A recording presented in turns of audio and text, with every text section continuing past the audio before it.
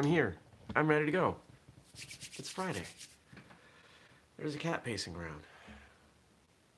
Got my coffee. It's dark out.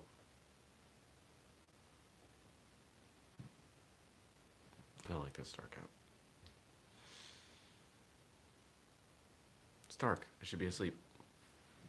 Well, in 3, 2, 1. Good morning, everybody. Welcome. Today is Friday, October 11th, 2019. My name is Jeremy, and this is my first cup of coffee.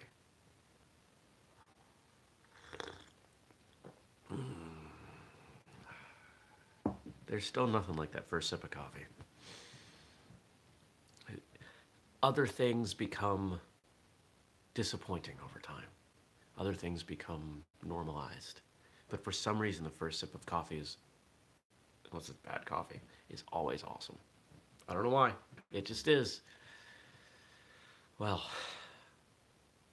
yesterday was incredibly productive to the point where by the end of the day, I'd really done all of my work.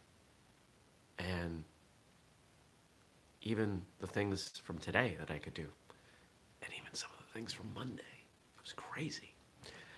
So I hung out.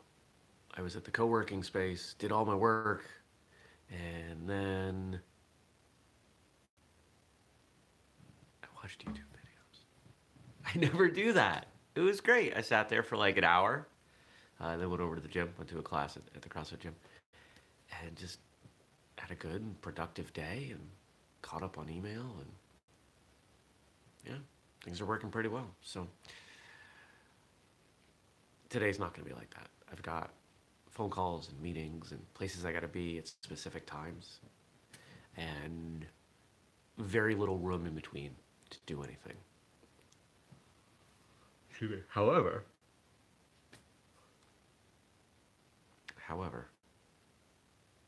that's okay, because I got most of what I needed to do done yesterday.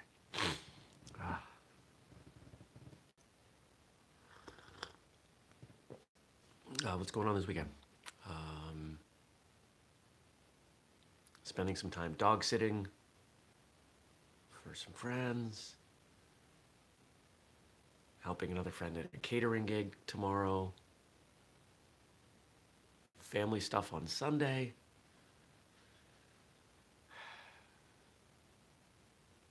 Yeah, Stacy, those are good days. Probably go to the gym somewhere in there. It'll be a busy weekend, but it should be a good weekend. There's not a lot left growing outside. There's some kale, there's some beets. The beets I don't think are gonna grow much more. The kale does okay in the cold, but at least they're both cold tolerant, so I'll probably grab those beets soon.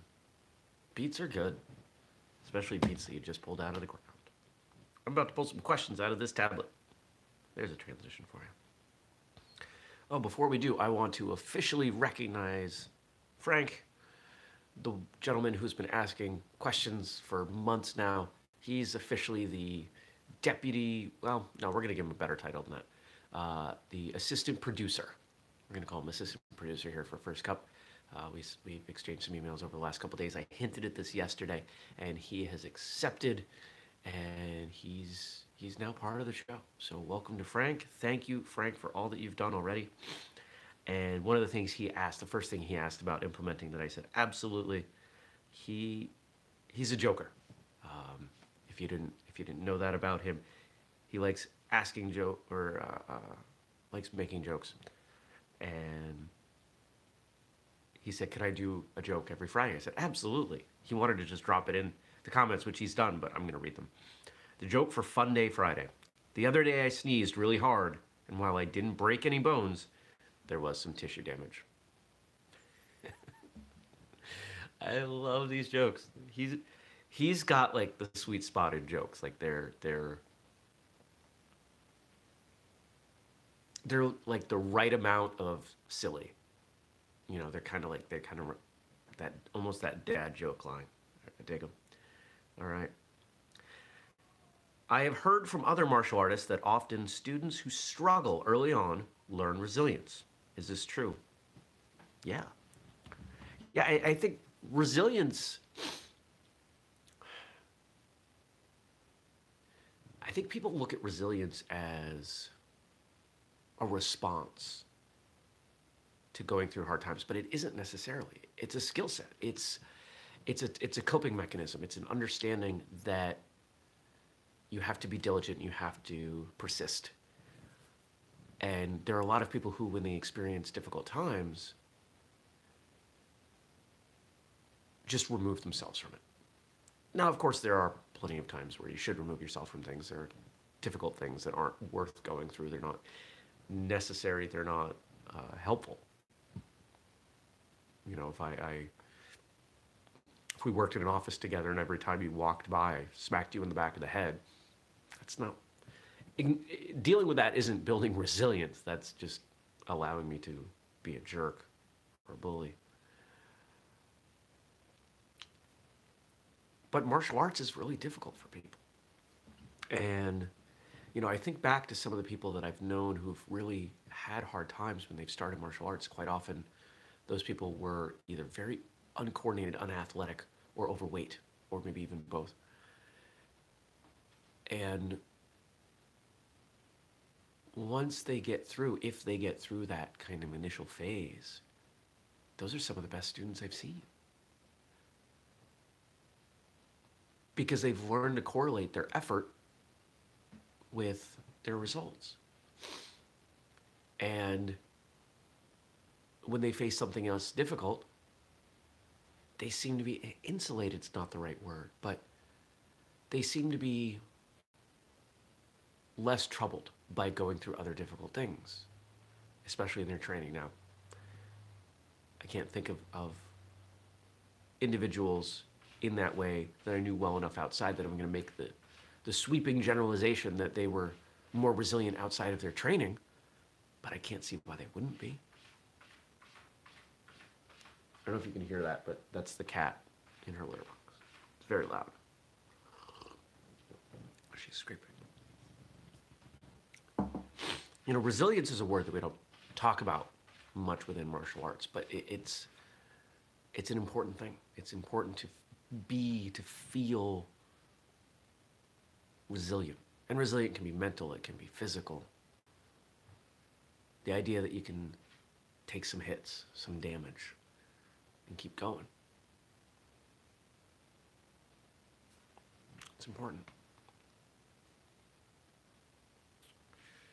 I've also heard that students who struggle and work hard can also make good teachers because they learn their art more deeply. Is this congruent with your experience? I'm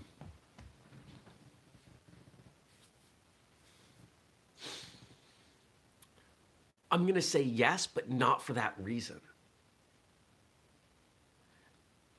In my experience, it's not because they learn their art more deeply. It's because they learn what it's like to struggle, and that being able to empathize with that makes them a better teacher. I've worked with teachers in and out of martial arts, people who've instructed all sorts of things, who have a tremendous amount of skill and an innate ability.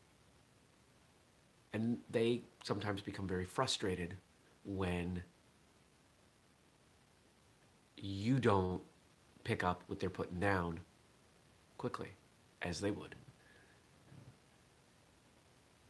And they don't have, you know, a bucket of ways to try and teach it to you. The reason I think teaching anything is so important to your own education in the subject is because the more people you teach, the more you realize that there are different ways to teach the same thing. And as you teach those different things, you develop a better understanding of what you're teaching. So I'm mostly agreeing with the question, or the assertion of the question, but not for the same reasons. When I think of the best martial arts instructors I know, like I'm thinking of somebody right now who is the most amazing instructor I've known with children. He helped raise children, stepchildren. He didn't have biological children of his own. And one of the ways that he kind of filled that void was by having that much more compassion when he worked with younger children in his martial arts school. When I think about, there's somebody I know who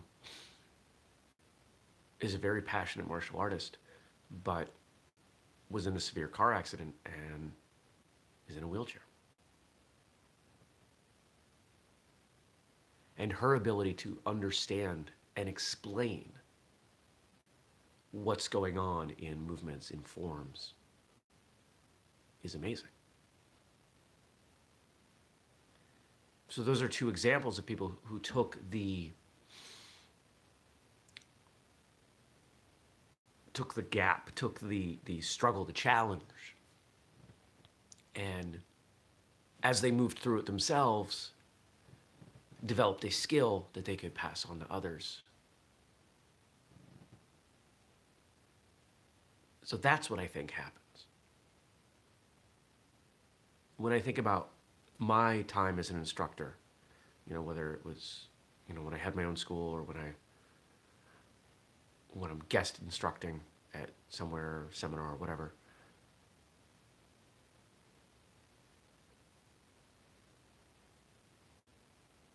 I tend to be pretty high energy. I tend to be, at least I try to be funny. I try to be entertaining because I learned how challenging it was to stay engaged and to learn with some of the instructors I've had who were not entertaining, who were not engaged, who were not funny. And that's become part of my teaching style.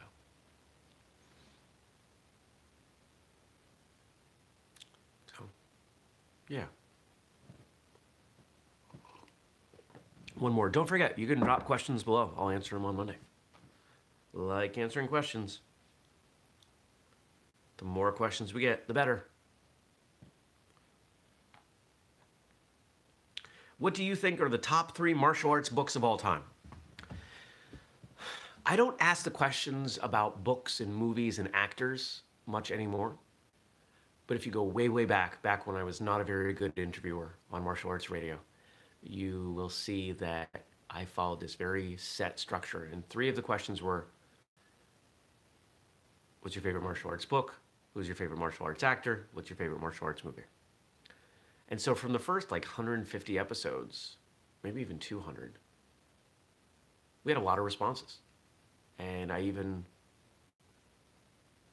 did the data analysis at one point, added it all up.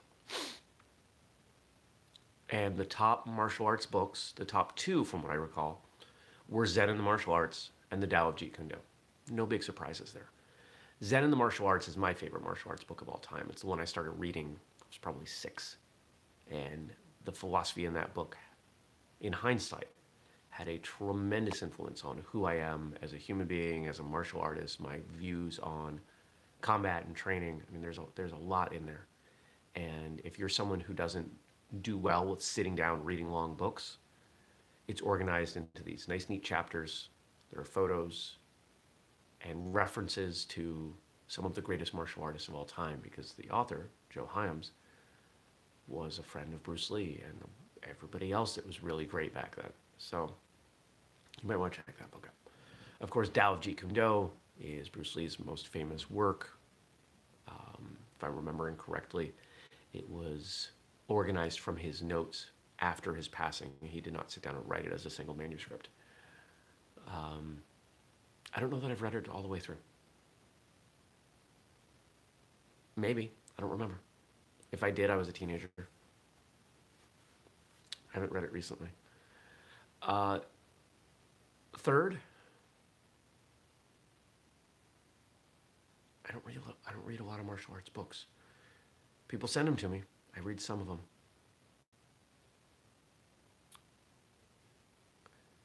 I'm not going to throw it out and say definitively it's a top martial arts book of all time, but one that people might want to consider reading is, and I'm thinking about this because I was talking about him yesterday and then commented about him yesterday.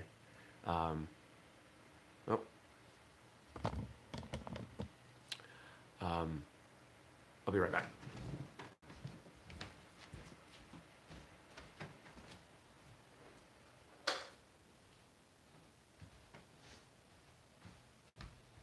There we go.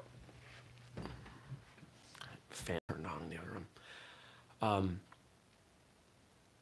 Lewis Martin's The True Believers, which had Louis on, and basically that book is about being in a martial arts school that was a cult. And it's a really interesting book. It's an entertaining book. And what I like about it, the reason I'm suggesting that you might want to check it out, I derive no benefit from it. I don't even know that I can call Louis a friend.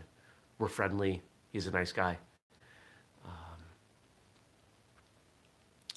It talks a lot about the psychology of ego.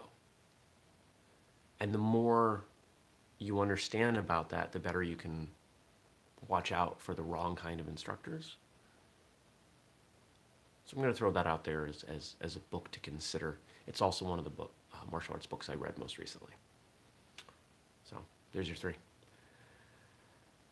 Yeah, good questions today, Frank. There was something else that popped up that I answered, but I'm gonna repeat it here because I know not everybody goes to the YouTube page to look at the comments. This came in from Gabe yesterday. I don't mean to be rude or offensive in any way, but some schools get so carried away with rank and promotions that I've seen young black belts with lots of colored tape, like 10 stripes on each side. And my reply, yes, it definitely happens. Stripes can signify different things in different schools. And I've definitely seen schools that can maintain high standards and good culture and still encourage rank promotion, but that is not what I see typically.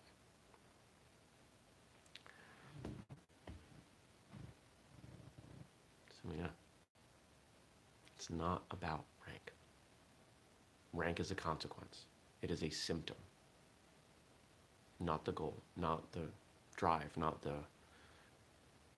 cause. At least it shouldn't be. If it is, you're probably missing out. Homework coming in a moment. Don't forget, subscribe, turn on notifications. We've got a new episode of Who'd Win coming very soon. And if you're not subscribed, you're not going to see it. If you want to ask me a question, drop it below. Or you can email me, jeremy@whistlekick.com. We do the show every weekday morning, 6:30 a.m. Eastern, right here on YouTube. You can catch it later at firstcupwithjeremy.com or in your audio feed. We upload them, I don't know, weekly. Now, your homework. I want you to think back on your early days of your training. Maybe you're still in your early days of training. I want you to think about your earliest days of training. How did they shape you? How did what you experienced as a new martial artist affect who you are in and out of your training? I know for me, I started really young.